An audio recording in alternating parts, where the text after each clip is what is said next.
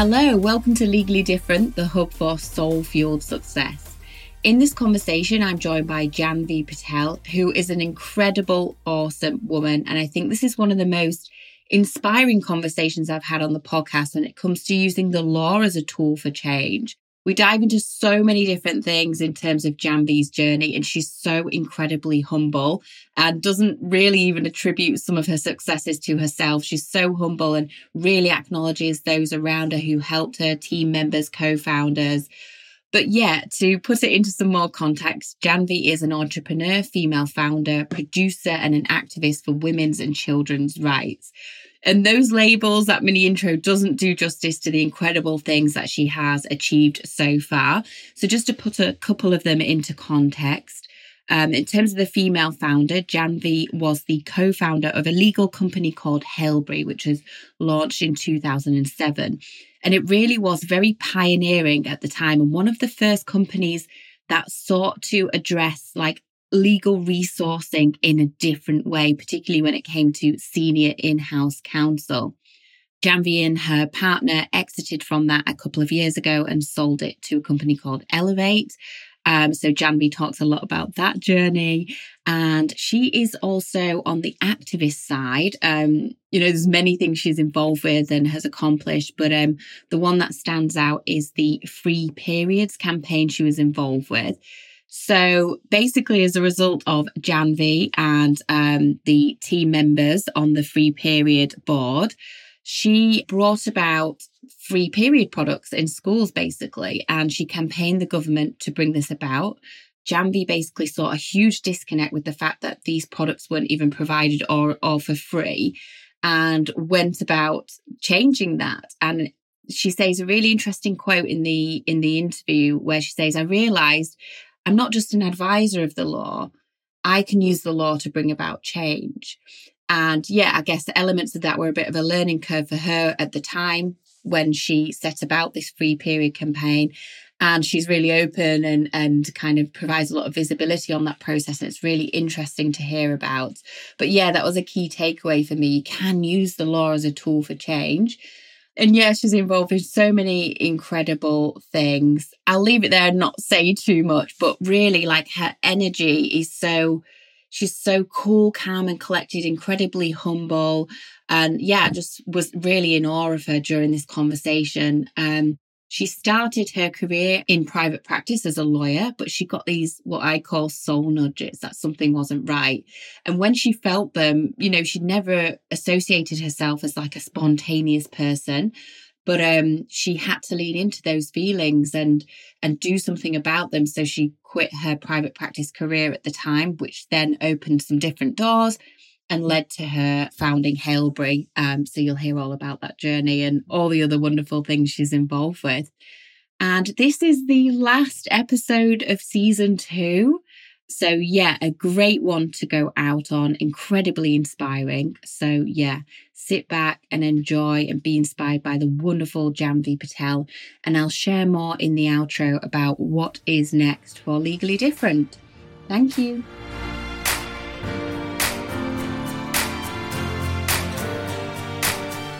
Welcome everyone. I'm joined by the incredible Janvi Patel, who is an entrepreneur, female founder, an activist for women's and children's rights, a producer and a business consultant. Wow, I feel like even that intro doesn't do you justice, Janvi, based on what I know about you, because even within all of those headings, there's so many strands and incredible things that you've been involved with. So I'm really looking forward to this conversation. Thank you so much for joining. Oh gosh, I'm so excited as well, and that's so lovely of you to say. Thank you so much for having me. You're so welcome. Yeah, as I say, I'm really looking forward to getting into all these different elements that you've been involved with. But let's start back at the beginning, because I know you are a qualified lawyer. You've since pivoted away from that. I know you qualified as an employment lawyer.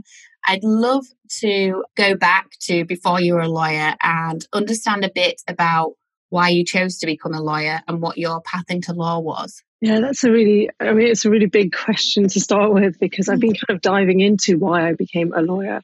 And I think a large part of it was from an Indian background. My dad's from Uganda, and that kind of immigrant background of you're a doctor, you're a lawyer, you're an engineer, an accountant. It's one of the professional titles. And everyone in my family was going into finance, and I didn't want to compete with them. So that was kind of one of the reasons. The other one was I wasn't very good at school, and a lot of people would tell me that I wouldn't make it to university, including some of the teachers. And I was like, I'm going to prove you wrong, and I'm going to do something really hard, and I'm going to do law. And so those were the kind of main strands, and that together with the fact it was LA law, so it was kind of like my generation's Suits. And so it was all very glam, and I was like, oh, this is going to be really cool. I'll be a lawyer, and the title sounded right. Honestly, it wasn't much more than that. I didn't really know about law that much. I'd worked in a couple of small law firms just to get some training experience, but I didn't really understand that much of what was going on. I didn't get to see many cases or anything like that. So it was really that basic. And so I started going into law, did a law and accounting degree at Manchester. I just about made it. I didn't even get the grades I was meant to get, but my mom called up and persuaded them to take me. So they took me.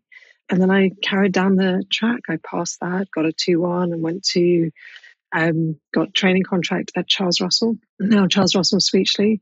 And it just kept going. So yeah, I mean, I think it's one of the things we talked about offline. I'm not 100% sure this was the ideal profession for me. Looking back, if I was doing career advice for me looking back, I think I would have suggested something else. But yeah, that's how I ended up in law. Yeah, thank you for sharing that. And I think a lot of people could kind of resonate with that, like being influenced by family and what's acceptable jobs in society were, and following the hard path to, because it's a challenge and proving people wrong. Yeah. And actually, I mean, it's an amazing profession. It is an amazing profession. It's got such an incredible reputation. And for my parents especially, and I was kind of drilled into this, like you can get thrown out of a country, but you always take your profession and your mind with you. So you can go wherever, you can work in different places, and law is such a good base for many other professions. And so that's what I always thought, like, even if this doesn't work out, I have the base to go do something else, and an incredible degree with it. So there were many touch points that made sense for me to go into law. Yeah, it's true what you say there, and for sure it definitely stood you in good stead for where life took you next. So when was it you kind of realised, oh, maybe this isn't for me, mainstream practice? And when did you kind of pivot away from it, and why? What was kind of like your aha moment that made you think, time to do something different? So yeah, that's kind of like, it takes me a while to figure this stuff out. It takes me a while to go, oh, that's what's happening. So I was at Charles Russell for about 7 years, and I loved it there. There was such an amazing team. I was in the employment team. It was a pretty big employment team, but really dynamic, under the leadership of David Green at the time. Still friends with a number of people who, kind of colleagues at the team that were at the time. So I loved it. But there came to a point when I was like looking around thinking, I don't think this is the place for me. There's very few people who look like me. There was one female partner who had children at the time. And I just remember conversations about her maternity leave, and she's an equity partner. And then looking at the rules of, do equity partners get maternity leave and get bonus pools? And I remember all of those conversations, not that I was privy to her arrangement. I just remember that being a conversation. I was like, why is that even discussed? Like, I don't understand. I mean, and now it will be different, definitely. And it's not just Charles Russell, it's many other firms as well. So, but I just remember thinking, why is that being discussed? Why am I here? Like, this is just such a weird environment. As I said, very few people looked like me, had my background. And I just felt it just wasn't right for me. And I applied to other law firms, but honestly, I felt like Charles Russell was one of the best places one of the nicest environments to work in. And so if I don't feel included here, I don't think I'm going to feel it anywhere else either. And so literally I walked into the office one day and just, when you just walk in, you're like, I just need to not be here. I need to be somewhere else. I don't know where that is, but this doesn't feel right anymore. And honestly, I've been thinking, I used to walk to work without any earpods any books. I just used to walk in silence. And it's something that I don't do anymore, but I used to do a lot because we didn't have like the mobile phones that we have now, or the music and all the rest of it, right? So I used to spend a good hour a day walking in silence. I used to sometimes run to and from work, and that was in silence. And it was just those silent moments. I was like literally listening to myself, thinking, I don't belong here. I don't know why I'm here. I need to do something else. And so I walked into the office one day, 7 years in, and I was like, I need to not be here. And so it was around 7 in the morning. So I was like, you know what? My husband now, but my boyfriend at the time was in New York. And I was like, let me just wait till he wakes up and I'll just have a chat with him because maybe I'm just going crazy. And I'll have a chat with my dad and my brother. I'll wait till everyone gets to work and then I'll have a chat. And I got to work and when I spoke to everyone, they were like, well, why are you doing it? I was like, I don't know. I just don't want to be here. I'm like, well, don't be. And I had no job to go into. I had nothing. But literally, I waited for 24 hours and then I handed in my resignation. And as I did, I burst into tears. And David was like, well, don't have to leave. Like, I'm not making you leave. I was like, no, I need to go do something else. And so it was a very strange experience for me because I'm not that spontaneous when it comes to big decisions like that. But it was just so deep that I was like, I'm just in the wrong place. I need to not be here. And so, yeah, that was it. And I left without another job. And I didn't actually know what I was going to do. I actually started studying for doing an MBA. I was trying to do the GMAT.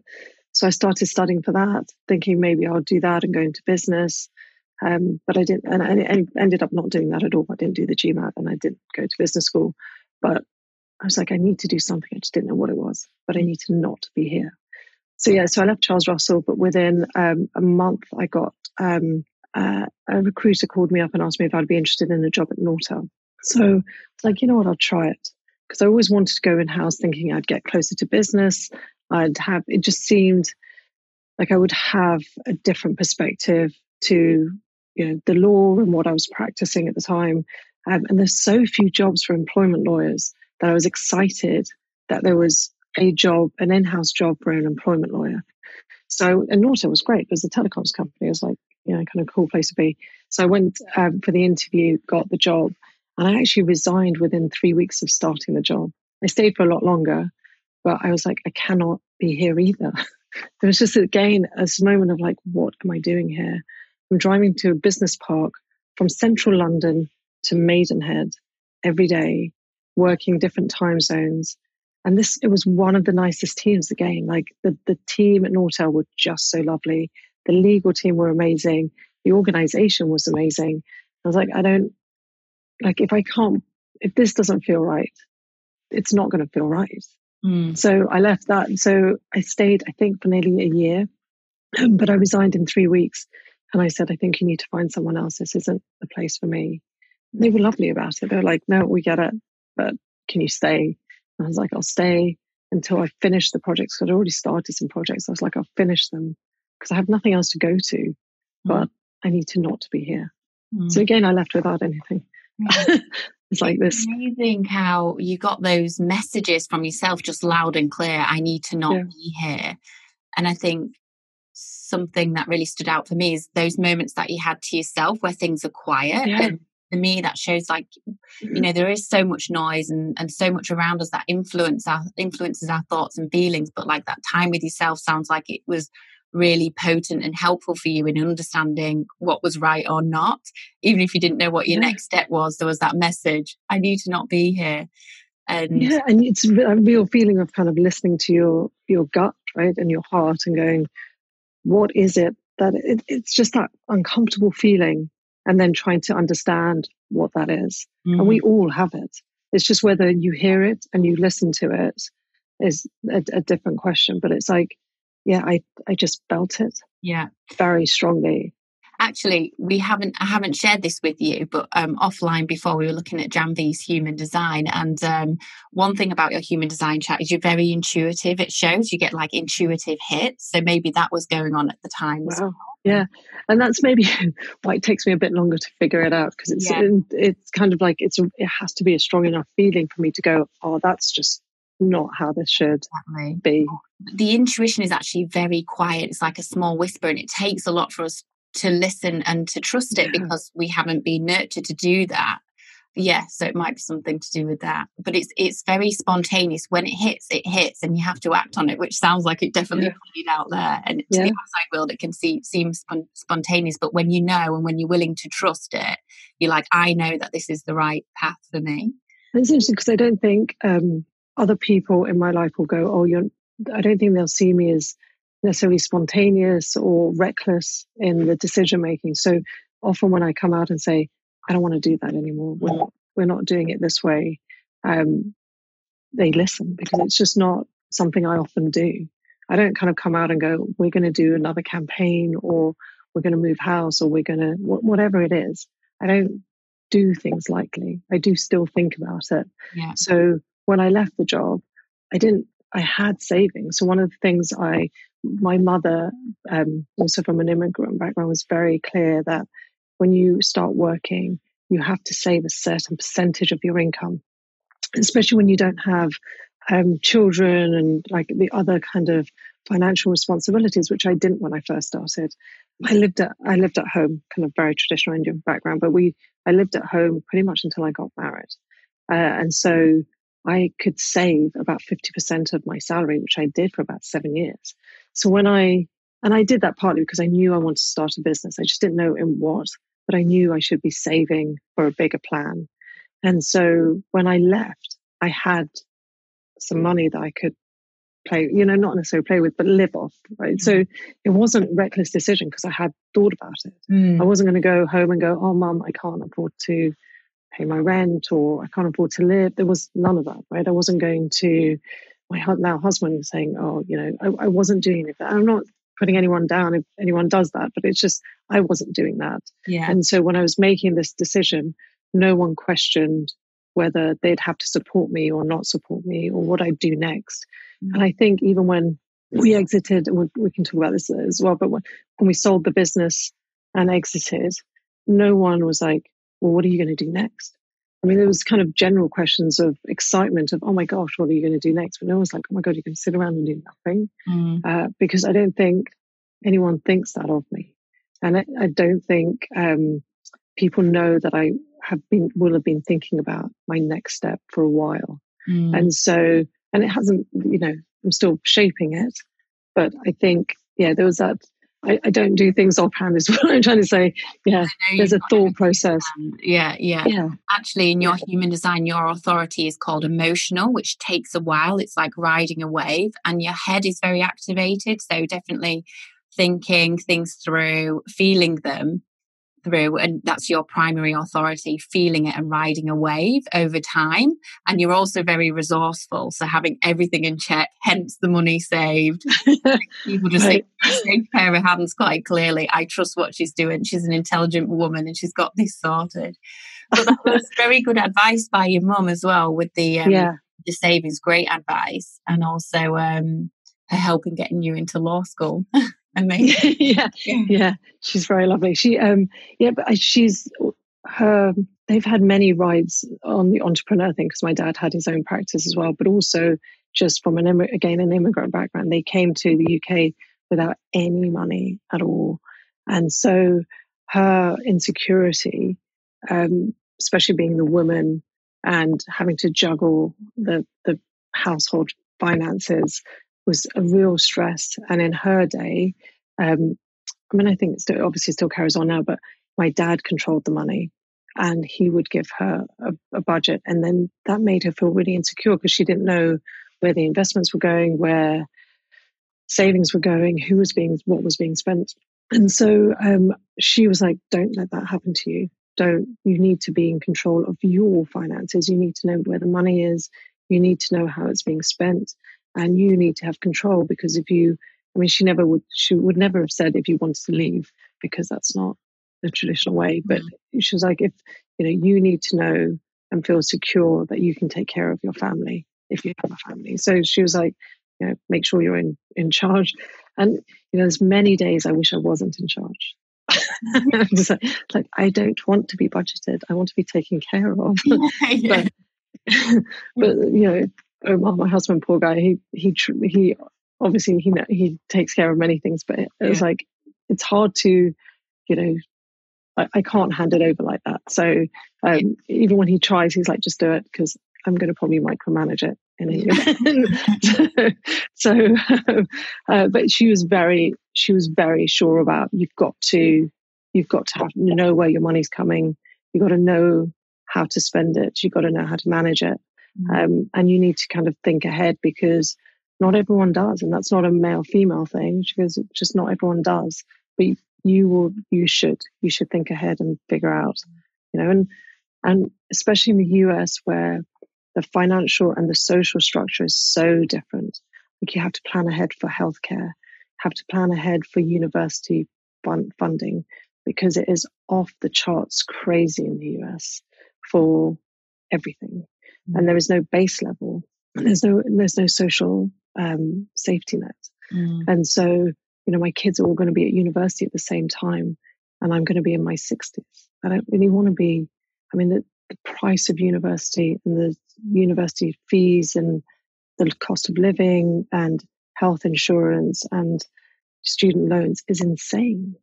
It's just it's things that I have been planning ahead for about 10 years. And I don't think it would have been in my husband's head to do that. Not because he doesn't plan ahead. It's just because that's how I was trained to plan ahead. Yeah. Like 10, 20 years, right? So you're like, okay, in 10 years, I'm going to be 60.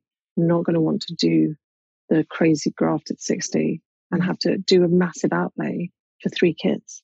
So I think about the stuff all the time. Yeah, it's amazing. Empowered you in that way. Amazing. And you do have in human design the channel of money, so it doesn't come as a surprise to me that you think about it, and it's one of your strengths for sure. But I should add then, because you mentioned you're in the US, that Janvi's based in LA, lives over in LA. Yeah. And we were just saying before how crazy everything is there in the school system, and you're competing against the likes of J-Lo. Yeah, it's crazy. It's definitely LA. It's definitely an LA thing. It's also a private school thing, which we definitely don't need to be in, because our local schools are great, but we are now in it and have been for a while. But also LA has this kind of, it's amazing in so many ways, but there is a crazy level to it as well. The money in LA goes from, I'm working with children, an organization called School on Wheels. So 1 in 20 children in California are homeless. And that literally means they're living in a shelter or in a car or in a motel. And so you have that level. And then you have 2-3 private jets and like boats and like the crazy level. And the difference is so huge, and it's literally a few blocks from each other. But and one of the things with the US, as I've already said, is there's no safety net. Like, I feel like it's all kind of dropped out. The cost of living is more than I had anticipated it to be. The level of taxes, I think, are more than I anticipated to be. Just everything. And so, I feel, the US, it's just so different. When I came here, everyone was like, oh, it's going to be so, cost of living is less, you've got the sunshine. It's like, I don't go to the beach every week. I haven't been to the beach. I was thinking about 6 months. Last time I played netball on the beach was the last time I went to the beach. But that was about it. Like, it's just, you're constantly driving and moving and trying to take children around or do your own work. And so I think the glam part of LA looks glam on TV, but the day-to-day living is not so straightforward. It's beautiful sunshine, which is amazing, but it is an expensive place to live. And the difference in lifestyle is just insane. And it's heartbreaking. I didn't hear about children living on the streets in families in the UK. I didn't hear that. In California, 1 in 20 children. I was like, that is an insane number. Wow, yeah. And I think I remember you saying when we first spoke that you brought your children to Europe for a trip, and they were surprised that they didn't see homeless people on the streets because it's so common there. Yeah, so literally at the end of our street or just walking around, they're tents. They're literally like full-on tents. I think they've been moved now, but they were full-on tents, and they're veterans. So they've been living on the streets for like years. And you don't see that. They don't see didn't see it to that extent in London or the UK. And obviously there is a quite big homeless issue within the UK. Yeah. But I think it's just a different level to what they've seen in California. And I think also that's partly because I do work with School on Wheels, and they hear me talking about how children that, they have, what are you going to do if you have no school, no internet, no Wi-Fi, no devices, and you're in a car? Like that's for a whole year. The schools were shut down here for a whole year. What are you going to do? Where are you going to eat? So they heard me talking a lot more about it here as well. But yeah, I find there's just the difference quite insane. Yeah. And I know the justice and activism side of things is a big part of your work, which we'll come on to. So that no doubt pulls at your heartstrings a lot. So just rewinding a little bit, just kind of pivoting from being an employment lawyer, and you then stepped into your entrepreneurial role for, I think it was Hailbury, your first endeavour, wasn't it? Yeah. Can you tell us a little bit about Hailbury and what that part of your journey looked like? So, if I take you back to the moment when I've kind of left Charles Russell, gone into Nortel, and then a few weeks later decided to leave Nortel. So then I'm thinking there's only two options within the legal world. You've either got private practice or you've got in-house. And at that point, I was like, this is just a little insane. How can I be nearly 8 years qualified and I don't have any career options now? I've just got these two and neither of them fit with me. And then on top of it, I've now experienced working within private practice and advising clients in private practice, and all the good and bad that comes with that from a client's perspective. And then I've worked within Nortel and understood a bit more about what the client really wants and how they operate. I was like, there's just a massive disconnect between the two. And I think I can figure out a better way of making this work. So I started putting a plan together. At the time, Keystone, I don't know what they were called back then. They were called something different, but Keystone was operating, and so I could see their business model. And so started to play around with what does good look like? If I was setting this up from scratch, how would this operate? And started playing around with business ideas and putting a pack together and a deck together and getting excited about it. At that time, Denise Nurse, who became my business partner, and we were good friends from Charles Russell days. So we were just hanging out and just chatting. And I presented this business plan to her. I was like, do you want to do this with me? And after a few months of her thinking about it, she was like, I'd love to do it. Let's do it together.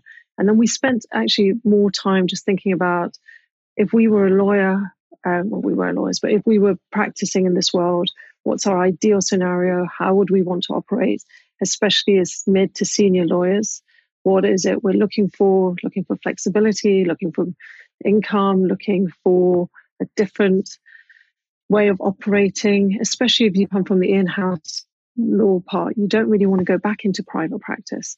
So like, how would I want to work with my clients? Where would I want to be located? And what sort of projects would I want to have? And so we kind of dived into that a lot. And then we also dived into the client part. Like, what are the things that drive clients crazy? Is it just the cost? Is it the way advice is given? So one of the things that actually drove me crazy was we had amazing external counsel, and they really were amazing, but I couldn't hand over a project. I couldn't go, you've worked with us for longer than I've been at Nortel. Can you take the project over? I'd still have to give them instructions and feed them information and be the internal kind of go around. I just want to hand over a project. And so I was thinking that would be a really good thing to do, be able to say, listen, this person's got in-house experience. They'll figure it out when they hit your ground and they'll just run with the project and keep you in the loop. Like, that sounds great. So we kind of played around with what we wanted from both sides and then created a model that we thought would work. So we kind of created this model, and then in 2007 launched it. In the same year, Lawyers on Demand and Axiom launched. So there was something definitely in the water for that year. So, it was crazy as well because we had no money. We had no contacts at all because we'd come out of private practice, went in-house. We didn't have any contacts other than our in-house contacts. So I had Nortel and Denise had Sky, but that was it. We didn't have any lawyers. We didn't have any publicity. We had like no backing at all. So Lawyers on Demand obviously had BLP, and Axiom just had venture capital, had a huge amount of venture capital money and a client base from the US. And we had nothing. But we decided this is what we were going to do. So yeah, it was also the year I got married a year before, and I had my first kid in 2008. Wow. So yeah, it was a lot. So we kind of did this ride of doing the business, but then getting married and having kids and all of it in the first 5 years of operating. Amazing. Yeah. And crazy, right? But you eventually made those connections, because I remember you saying that was a key thing for you, like the lack of connection in the industry. So I mean, if you think about the industry, right, so especially then, so 2007, I think it is very different now. I mean, not as far different as I would have liked it to be, but it was very different. It was such a close-knit community, especially if you're looking at the GC community. There was only one or two key events. So you'd have the lawyer event or the FT event, and those were heavily sponsored, and I think they probably still are, and they were done by the big firms. You couldn't get in. LinkedIn was not as used by a lot of GCs as they are now, but it was hard to get in contact or speak to GCs. Where was I going to do that? We had no publicity, so no one would write about us, especially for the first few years. We had no events we could turn up to. So how are we going to speak to anyone about this great business model that we had? And to be fair, at the time, there was Keystone, Lawyers on Demand, and Axiom, who had a fair amount of backing.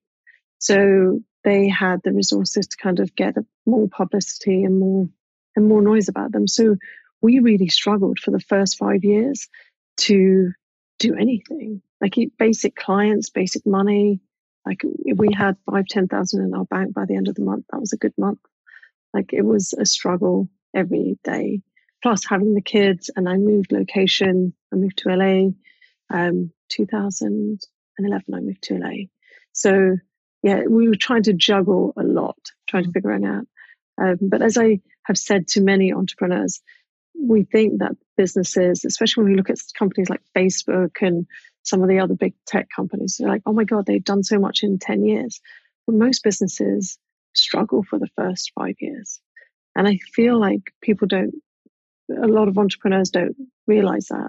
Like, oh, we tried for 3 years and we didn't get any traction. I was like, I know, but we need to get to over 5. Like there's a period you have to kind of keep going. And then people will start remembering you because they heard you 3 years ago or 4 years ago. And then you have, staying power and you have a bit of momentum. And once you get 2 or 3, then you'll get 3 or 4. And it just keeps, it keeps adding on. But I feel like it takes a certain period of time to kind of build that momentum, that credibility. And it's done slowly, especially in the legal industry. It is slow. It is slow to move. It is slow to get the RFPs out, to get on the panel. And really, once we got 1 or 2 key supporters, so PwC was a great supporter. BT, Dan Fitz at BT was incredible. I have to say Nortel was lovely. They instructed us, as did Sky. And so there were a few key players who really helped. And then when they were willing to go out and say nice things, kind of started to move. It started to kind of escalate. So yeah, so it took a while. Yeah. I know you consult for businesses now, and so is that one of the key themes you often see? It definitely takes a number of years, 5 years, because I can imagine it is like when you've got an idea and you're really passionate about something and you put all this effort into launch, like you want it to all happen then, you want it to come to fruition. So I mean, it sounds like what you're saying from your experience is that, it's a bit of a waiting game and be in it for the longer haul and have patience. Yeah, I think, so the thing that the consultancy I love, so I do work with founder businesses and help them understand, not just kind of strategy and kind of how do we get to the market they want to get to, but actually help them implement it as well. Because I think that's really important. There's always the how, but there's always the kind of, how can we do it? But then it's the actual doing that I think is also really important to make sure it's implemented properly. But one of the things I do see a lot of people going, oh, we've got this great product, we'll get it out to market it. We'll get, someone big will take us up and it'll be great. Like, yeah, it doesn't work like that, because even if someone signs a contract, so for example, in our case, BT signed a contract, you then have to sell yourself within BT. Right? You have to go and make connections within BT. You have to make sure that each one of those touch points was a valuable touch point and it had a good feedback, so that it can continue to have a knock-on effect internally. And especially if you're going for big contracts, the amount of customer care that you need to do to make sure that you continue to grow that relationship is really important. And so I think when I work with founder businesses, it's not just on the marketing and the client base, but it is also on different aspects of the business, like people management and making sure you've got the right team in place, the right infrastructure in place, and thinking things through. And one of the things I always talk about is working out how to get yourself into the matrix. And I know it sounds crazy because we've just watched the Matrix movie, but so it's not a play on the Matrix movie at all, but it is that kind of thought process on once you get to hit your sweet spot, and once you get things organized in a specific way that works for your business and your customer base, it is really amazing to see how fast you can move and how well you can move and how you can create efficiencies. And I'll give you an example from our business. When we first started, we thought we'd be a bit more of an umbrella business. We would take lawyers on and we'd provide the back-end service. What we soon realized, again, remembering this is 2007, so the cloud infrastructure wasn't quite what it is today. Flexible working was not as well thought of as I think it is more so today.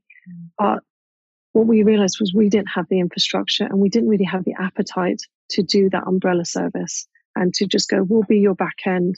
You guys go get your own clients. We wanted more control. And on top of it, we wanted to hit the Fortune 250 companies. So 250 companies if you're UK. So we had a specific client base and we wanted to work with in-house legal teams.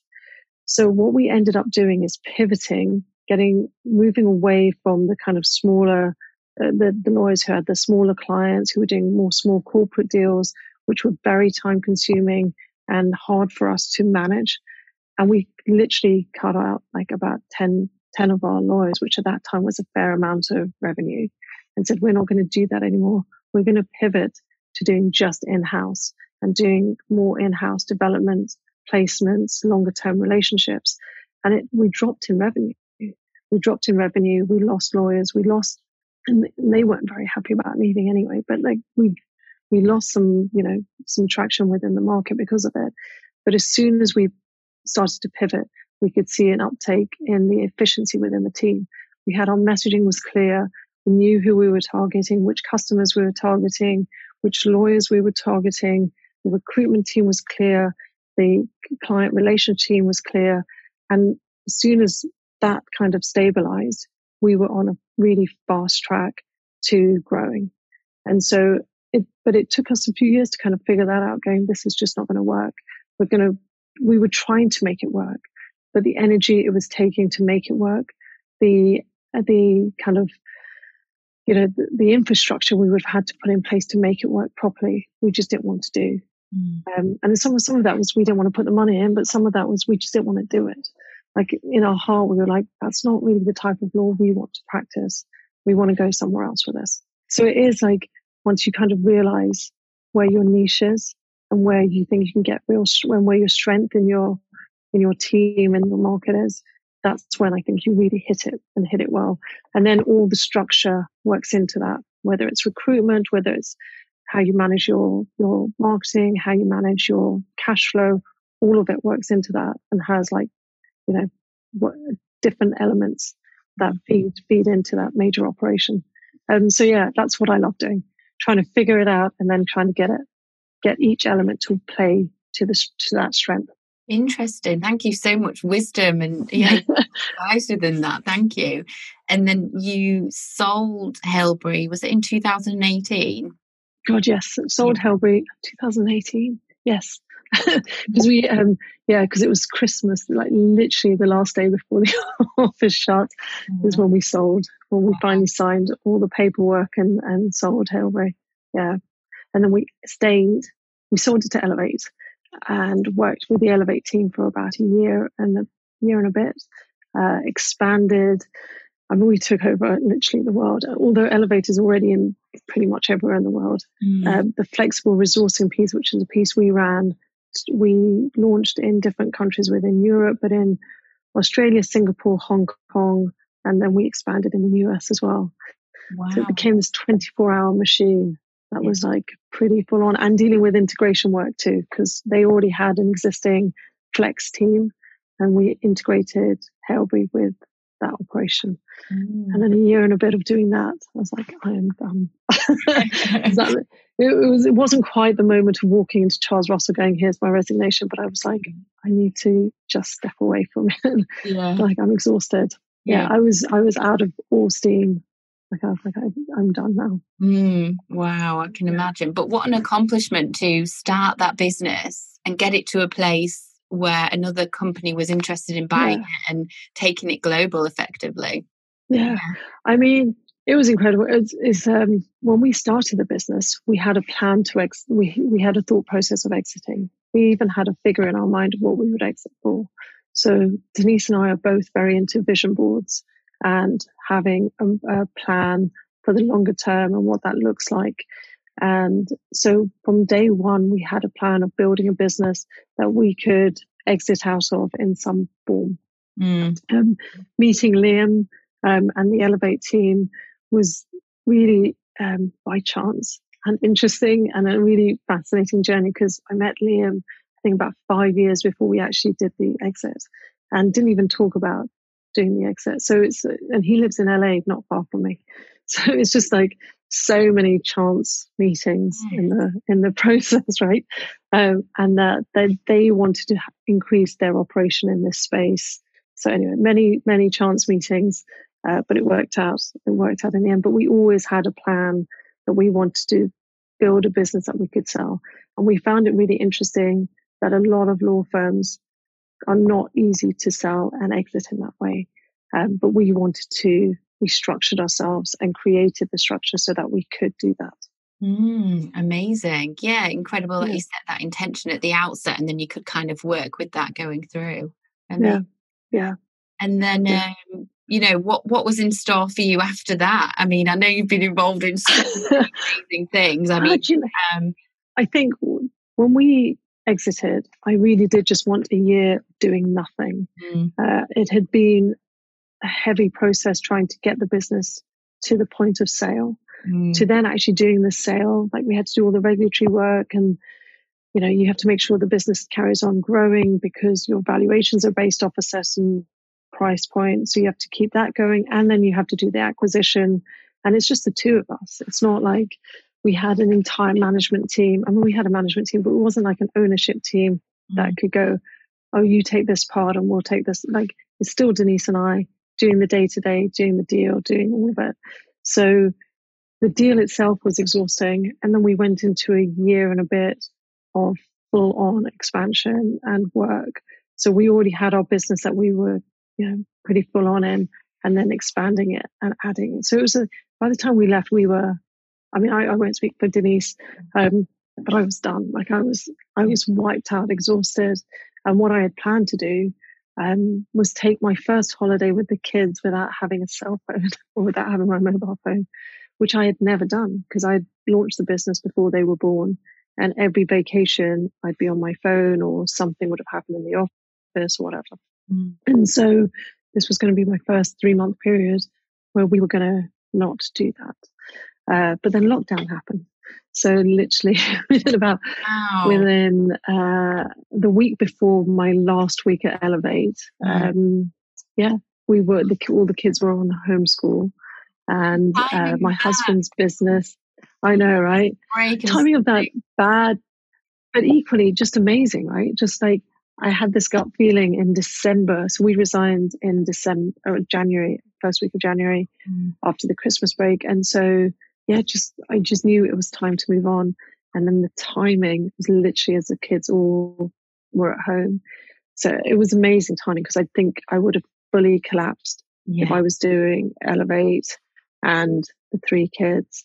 And on top of that, my husband's business went crazy, because he works in medical supplies. So his PPE business went crazy, as did the rest of the operation. It was just like full on. So it was good timing from a family perspective, because I could go, okay, I'll deal with the kids, you deal with work, and we'll kind of move it. But my initial plan was to go on holiday for 3 months, and to take the rest of the year off and think about what I want to do. But that didn't happen.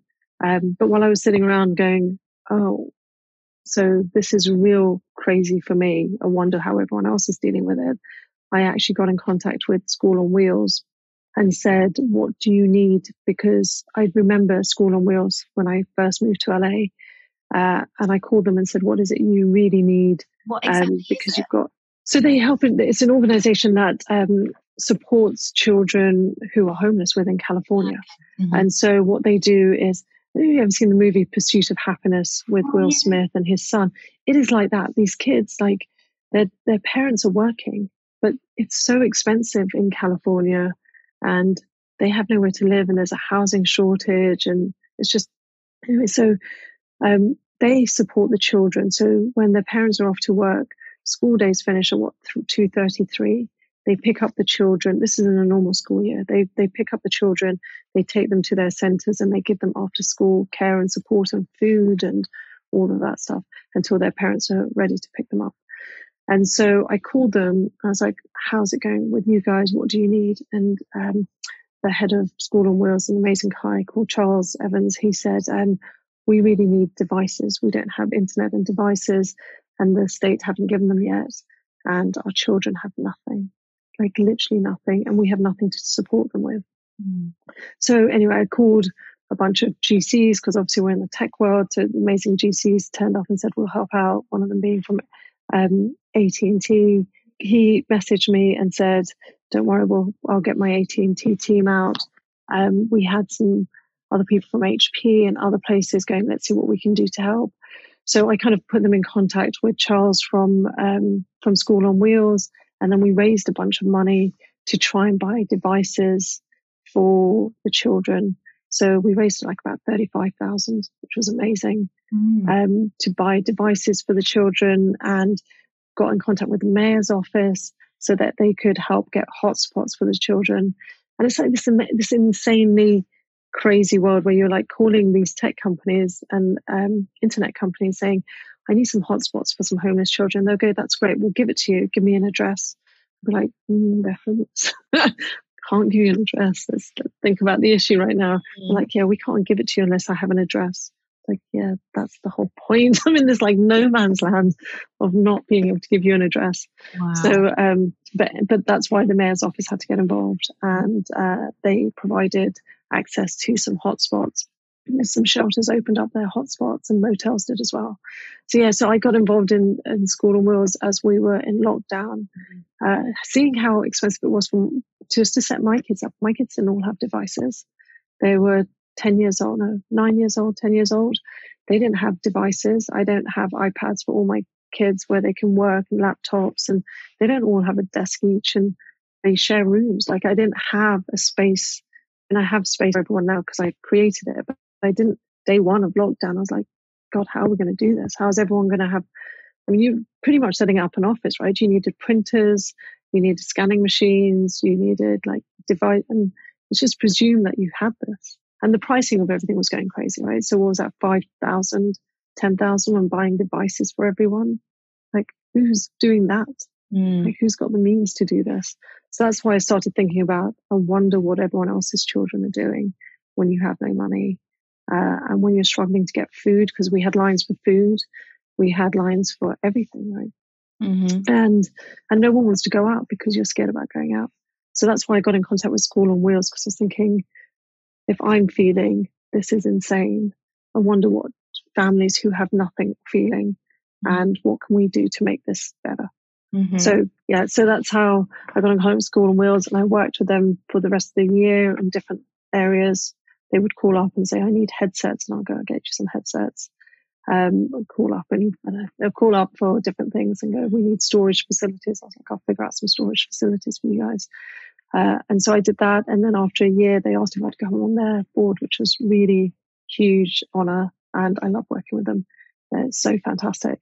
and what they do for these children, or what they want to do, and their passion for taking care of the children is just huge. Amazing. So can I just do a call out? Yeah. It's honestly, it's amazing. So if anyone listening, especially if you're based in California, wants to be a tutor, online tutor, they are desperate for tutors. We're short of 300 tutors. Yeah, so that's so I'm actually looking for, one of the things we're going to launch in the next few months is we're going to do a sponsoring program for organizations who want to provide tutors for children. It's really, I mean, we say tutors and you're helping the children.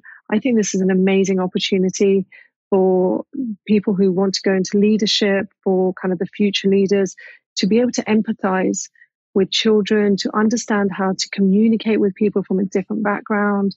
I love these kind of tutoring, mentoring platforms that take you out of your zone. And it really does. Like, what's the first question when you speak to a child who is homeless and you can see the room behind you, behind them? What's the first question you ask? You ask them, what did you have for dinner today? What did you watch on TV? They have no food. They have no TV. Like, how are you engaging? And I find it so empowering for leaders to understand what it is like to be in someone else's world. That kind of ability to empathize, the ability to communicate, people from a different social background, from a different economic background, from a different ethnic background. And I think it is so empowering. So we're hoping that some corporates will take up the opportunity to be able to give their future leaders the opportunity to work with children from a different background. It's 1 day, 1 hour a week online, just to kind of connect and make a difference to children who really have nothing in our community. Exactly. Yeah. Amazing. What a wonderful opportunity. And I agree on the leadership piece as well, and developing different qualities. And amazing. Yeah. I'll pop any links in the show notes for that. Definitely. Oh, fantastic. Yeah. Thank you. Wonderful. Yeah. And I love, you've been involved in so many different wonderful causes. One of your other projects is that you were part of the Free Periods campaign, and you are partly responsible for bringing free period products to schools in the UK, which is quite an achievement. Yeah, I mean, there's so many amazing groups working, and I feel like I have like a tiny part of that. But so I think the thing with menstrual products generally drive me crazy. So I don't have many handbags. I'm not the person to change bags every week, and I would inevitably get caught out every month.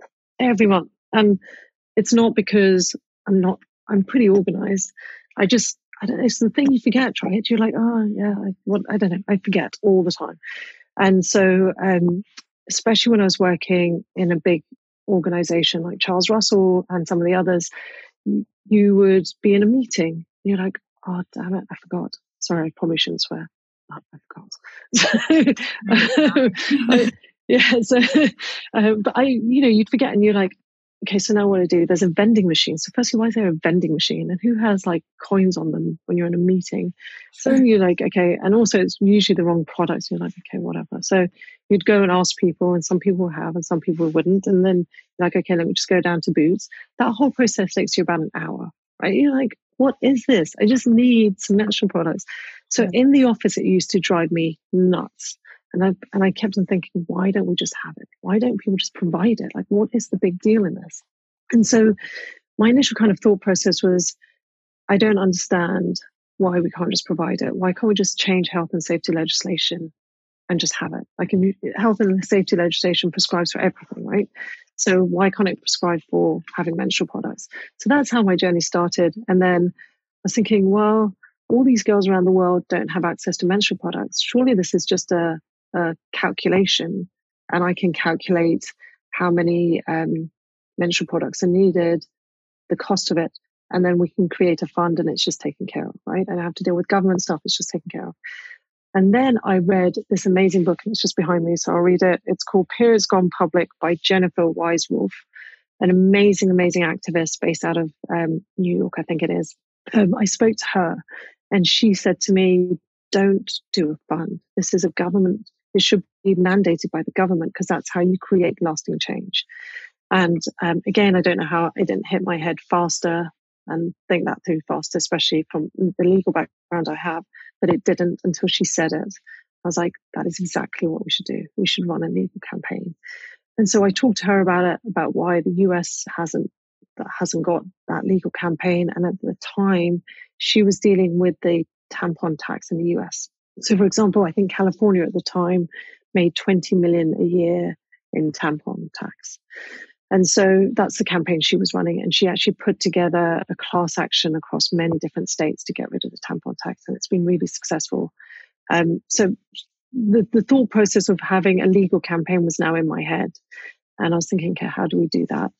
At the time, I was just like Googling to see what other people were doing in the space. And I came across Amika George, who I think at the time was about 17. And she had done a petition and she had said, and I'll get the terminology wrong, but it was, if you are a child who's got the school lunches, I don't know what it's called, but I think it's called something different in the US. It's like if you get school lunches or free school meals, I think it is what it is. Yeah.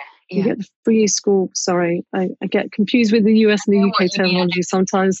Thing you're trying to say, but yeah, I don't know. Right, so I think it's called free school meals. But she said her campaign was, if you can't afford products and you're on the school meals, you should get menstrual products. And at the time, the government didn't do that. What they did was say, we'll give an aspect of the tampon tax to a women's charity who provide menstrual products, which was really poor. And I could see her doing work in this campaign. So I contacted her and then slowly persuaded her that we should run a legal campaign, because I was feeling like, the campaign was losing momentum because the government had already cleared off that they weren't going to provide it. And I was like, well, I don't understand. Why do you have to not be able to afford it to get it? Why can't you just get it? Like, you have toilet paper. Why can't you get it? Sure. And so that's where I started playing with it. In that process, she also met members of the Red Box Project, who run this fantastic organization that provide donations. So the donations you do in supermarkets, they then distribute it to the schools that need menstrual products. So she met them and they were thinking about it as well. So we decided to join forces and set up the Free Period as an actual entity. And then we got Housefield and Cloisters interested as well to help with the legal advice in the campaign. And then they came up with, obviously, putting it into health and safety legislation wasn't going to work. And we started looking at the Equalities Act and trying to say that, it's an aspect of equality legislation. So yeah, it was kind of lots of different triggers and lots of people coming together to go, yeah, this doesn't make sense. And it's amazing. I mean, literally 6 months after launching, having been campaigning for it for a while, 6 months after we actually launched the legal campaign, the government decided to fold. And they initially only said they would do colleges and secondary schools. And then we went into that to say it's got to be primary schools, and potential age discrimination for not having primary schools involved as well, because the age group is kind of getting younger. Yeah. So yeah, I mean, it was amazing, but I was like one aspect of a bigger pool of people who were involved in the in all of the campaign, right? There's been some amazing Bloody Good Period is fantastic. There's some amazing organizations who've been campaigning in this space. And it's amazing to see the knock-on effect. So there's like a lot of other countries that have kind of started to just provide products in Africa as well as in Europe and New Zealand and others as well, and California, which has been cool to see. Yeah. But it's the thing that it has taken me a long time to realize the impact that the law can actually have. And again, I feel like the theme of this thing will be, it takes me a long time, but it took me a long time to go, oh, as much as I advise on the law, I actually have the ability to change it. And so it's a thing that it's a journey that I find so interesting. Like, someone decides to wake up and say, I want women to have the ability to open up a bank account. Couldn't open up a bank account until the 70s if you're a woman. You had to have a husband or a father or someone else sign for you. It's like someone woke up and was like, I don't want that to happen. And then the law, after campaigning, a law would have been changed. It's like we have the ability to change it. And it took me a while to get to that. And now I have. Like, okay, what else are we changing? We've got one piece changed. What else are we changing that doesn't make sense? Yeah. What other process are we changing that doesn't make sense? And I recently read Invisible, I think it's called Invisible Women. God, I've got a real mind blank on names today. It's like the time zone, clearly need more coffee. But it's a fantastic book of just these kind of the rules that were written without half the population being in the space, and the inequality that has created and taken generations. And even if you read something like The Sum of Us, which is mainly based out of the US, and it's like the African American community, but it's just these kind of historical infrastructures that were created purposely excluding a large portion of the population and their needs has had such a massive impact and a knock-on impact for years. The base is so off. Like, how can you not have menstrual products? It's just the basics. How can you not have how can medication not be tested on both sexes until the 1990s? Like, some of this is just basic. Like, we had the coronavirus and the vaccination, and people were saying, oh, it's having an impact on my menstrual cycle. But it's, where's the data of people's menstrual cycles? Where did that come from? It came from a lot of the apps that we use to track our menstrual cycles, not because anyone in the NHS or any of the medical bodies are tracking menstrual cycles.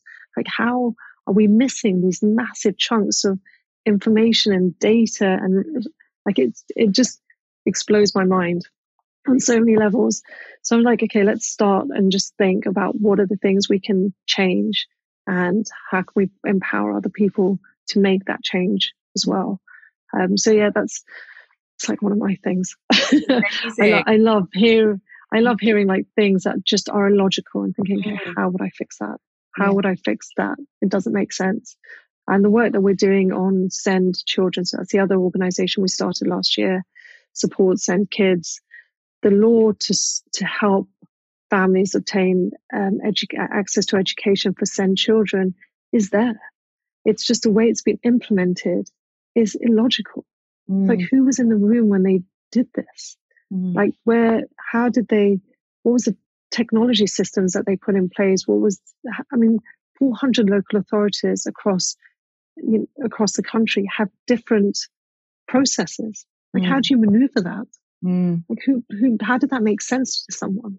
Like, anyway, but yeah, through the law, there is so much we can make right and change and make better for everyone. Yeah, I love that. And maybe the law was supposed to come into your life for that reason. It's that tool. You're not necessarily meant to be a lawyer as such, but it's a tool you can use for all these other endeavours. Make the world more equal. And I love your passion for it. And I love you just very clearly are very solution focused, and you have this vision and you see things that aren't working and you find a way to make them work. Like, just the way, I don't know, with the free periods thing, you just thought, oh, okay, well, I'll campaign to change the law, or your initial solution. Like, both of those are incredible, and you just made it happen. Honestly, my mind is. No, but I think that's so lovely. But I think so. This it's kind of what I spend I love just like imagining and going, if I could change something, what would it be? If I could. And I play with that in many different aspects. I play with it with my kids. Like, one of my kids a few years ago was really not great at basketball. And I was trying to find my texts the other day. I was watching him play a game. And I was like, oh my God, this is killing me watching him play a game. Because I could feel he wanted to be, but I could sense that he couldn't do it. He couldn't read the game. He couldn't maneuver. And anyway, so like over a period of time, I've been going, okay, let's work on certain areas that will make you better. Some of it's sprint training, some of it's just general fitness, some of it's ball handling. And now he's just got into 2 travel teams within California. Wow. And he's loving it. And I feel like that's what I like doing. I like kind of finding different pieces that don't work and going, how can we fix that? Because not everything, and I love it when it comes together, not because I need the credibility for it. I just love it because I just see see it working and see that someone's world is better for it. And so, and I just, but that's how I play. I kind of like, in my head, I'm just like, okay, that doesn't work. How would I fix that? What would I do? And often it's not me doing the solution, right? I'm not training him. I didn't come up with the legal campaign was my thought process, but I didn't come up with the full-on strategy to do that. We had far better legal brains to be able to do that, and we had amazing. The Cloisters team were phenomenal. Claire and Shona, who were just amazing, kind of pulling it together and talking about writing the letters and what we should say, and giving us the ability to be able to articulate a legal argument really concisely when, it's not all of it is our world, right? Human rights is not our world, but they empowered us to do it. And we had Farah Kane team, the kind of marketing team and PR team, who were phenomenal, not just in terms of helping us raise money to be able to run the campaign, but also just being able to, get us the awareness in the press and in the government to be able to do the campaign. So it's not all my skill set. It's just, I like kind of going, okay, so I need some help with an area. What would I do? Where would I go? Who's the skill set that I need? And then seeing if they would be happy to help. I mean, when I first spoke to Claire from Cloisters, she was like, I talked to her about health and safety. She was like, I don't do health and safety legislation. It's like, just take my call. And she's lovely. She's absolutely lovely. And I was like, please just speak to me. And she did. And she was like, oh, that sounds really interesting. And then she kind of jumped on board, right? So I think, and she did it pro bono, her and Shona both were pro bono, as were Housebills. Yeah, it's just having that spark and then trying to go, how do we put this together? Because I feel like, I'm going off tangent, but I was watching Ed Sheeran recently, and his voice was pretty awful when he first started to sing. I mean, there's a recent clip of him when he was singing, and it was like, ouch, like ouch. But he's phenomenal. And he was like, I taught myself how to sing because it's all a muscle. It's a muscle that I operate. And I taught myself and I can sing now. And I loved it and I wanted to do it. I was like, that kind of thought process kind of follows me. Like, I was not made to be a lawyer, but I could do it because I can figure out how I needed to get there. And I didn't need to be brilliant at everything, but I was brilliant at certain areas and I could get resources to help. And so I follow that rule across everywhere. Like, I can't do everything, but I can figure out how to get to where we need to be. And I think that's kind of what I love, trying to figure it out. Yeah, amazing. And that's definitely in alignment with your human design type manifestor. They're really great they're here to really initiate new things, bring new things. They see new ways of doing it, and they're not necessarily here to do all the doing, which sounds like you're in alignment with you. Don't get on board. You have the ideas, you initiate, and then it helps to bring something else to fruition. Yeah, it's really exciting when that happens, though, when it works in different areas, right? It doesn't all have to be in business, in activism, in your family life, trying to kind of find your way of making things better. And again, I genuinely believe it's not blowing up a system. You don't need to blow anything up. You just have to have marginal gains or incremental changes that make things better. It doesn't all have to be, let me just kind of destroy everything and start again. It doesn't have to be that. True. Yeah, because it's easy to look at the things that aren't working or the negative things and think, yeah, it's all wrong. But it's like, where can we make and focus on what is working and improve other areas? Yeah. Fab. Well, we've covered so much and we're coming. Oh my gosh, are we at time? Yeah. So I'm going to ask you the final two questions. These are two questions that I ask every single guest. So I would love to know if you could go back and chat to an earlier version of Janvi, maybe before she embarked on a legal career. What advice would you give her? What did she need to know that you now have the benefit of? Yeah, that's really hard. I definitely wouldn't say don't do it, right? I think that's one thing. I think as much as I was like, I'm not sure if I wanted to do this was the right thing, I would have still gone do this because it will take you to where you're meant to be, right? I was meant to be here. It's meant to have this path. So one thing I would say is just follow the inner voice and follow your heart, and hear it more clearly sooner, maybe. But I would definitely just go follow your heart and your instinct, because it's there for a reason, and it's meant to be your path. It doesn't have to be anyone else's path. It shouldn't be anyone else's path. Follow your path, and to do that, you have to listen to yourself and really understand it. Yeah, love that. And what makes you legally different? So many. Legally different. Honestly, I think the one thing that I do say to when I speak to students, there was nothing in my path that was written, and there was nothing that I didn't fit in. I didn't feel like I fit in anywhere, whether it was in practice or in-house or even at university within the law kind of the community. I wasn't the right background, ethnicity, especially in those days. And I feel like I just made it work for me. And I think that is different, because I see a lot of people just kind of going through a path. Like, make it your own. Like, I made it my own, and I made it work for me. And in doing so, I hope, other people, I changed it for other people, or made some impact for other people in the community.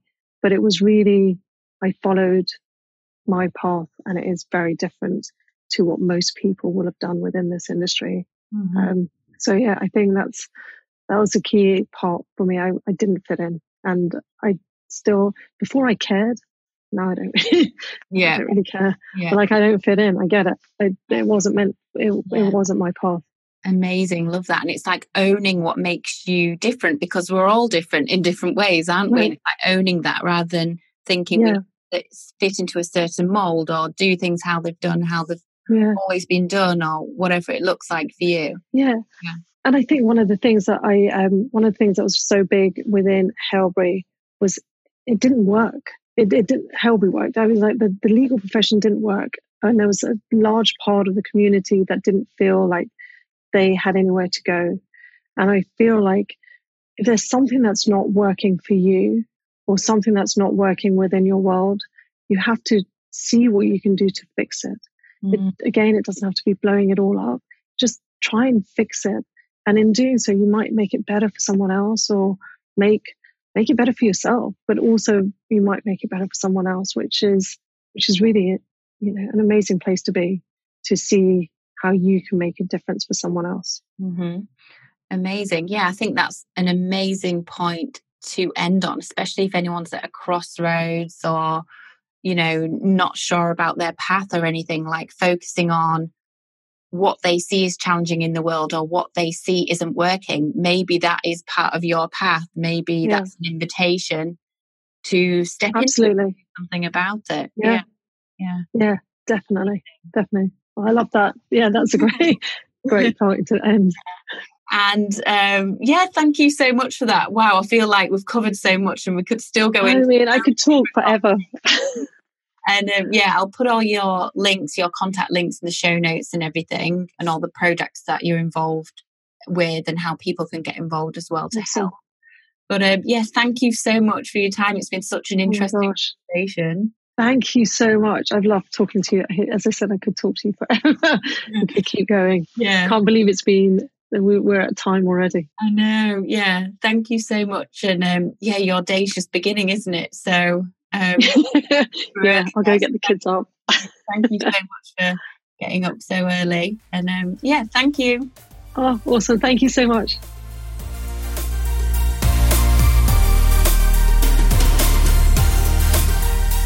And that's a wrap. Thank you so much for tuning in, everyone. That brings season 2 to an end. Thank you so much to everyone who has tuned into season 2 or the podcast at all. It really means the world. It's much appreciated. As always, feel free to reach out. I'd love to hear what you resonated with, what inspired you from that last conversation with Janvi. yeah, always open to hearing. And in terms of the future of Legally Different, it will very much continue. I'm just feeling into some changes for season 3. I'm feeling a call to do it in a different way. I don't have full clarity on what that would look like just yet. So I'm just kind of going to sit with that and navigate through. And once I have full clarity, I will, maybe do a mini episode or something to update you. But yeah, Legally Different will absolutely still continue. I'm just feeling little soul nudges to bring it in a different way. So yeah, I will keep you posted on the next evolution of Legally Different. And in the meantime, the inbox is always open. hello@Legally Different. As you know, I'm offering one-on-one human design sessions. So if you're curious about human design, or if you already know about it and you want to dive deeper, then yeah, one-on-one sessions are open and I love doing them. So yeah, feel free to email me about those, or the booking links in the show notes.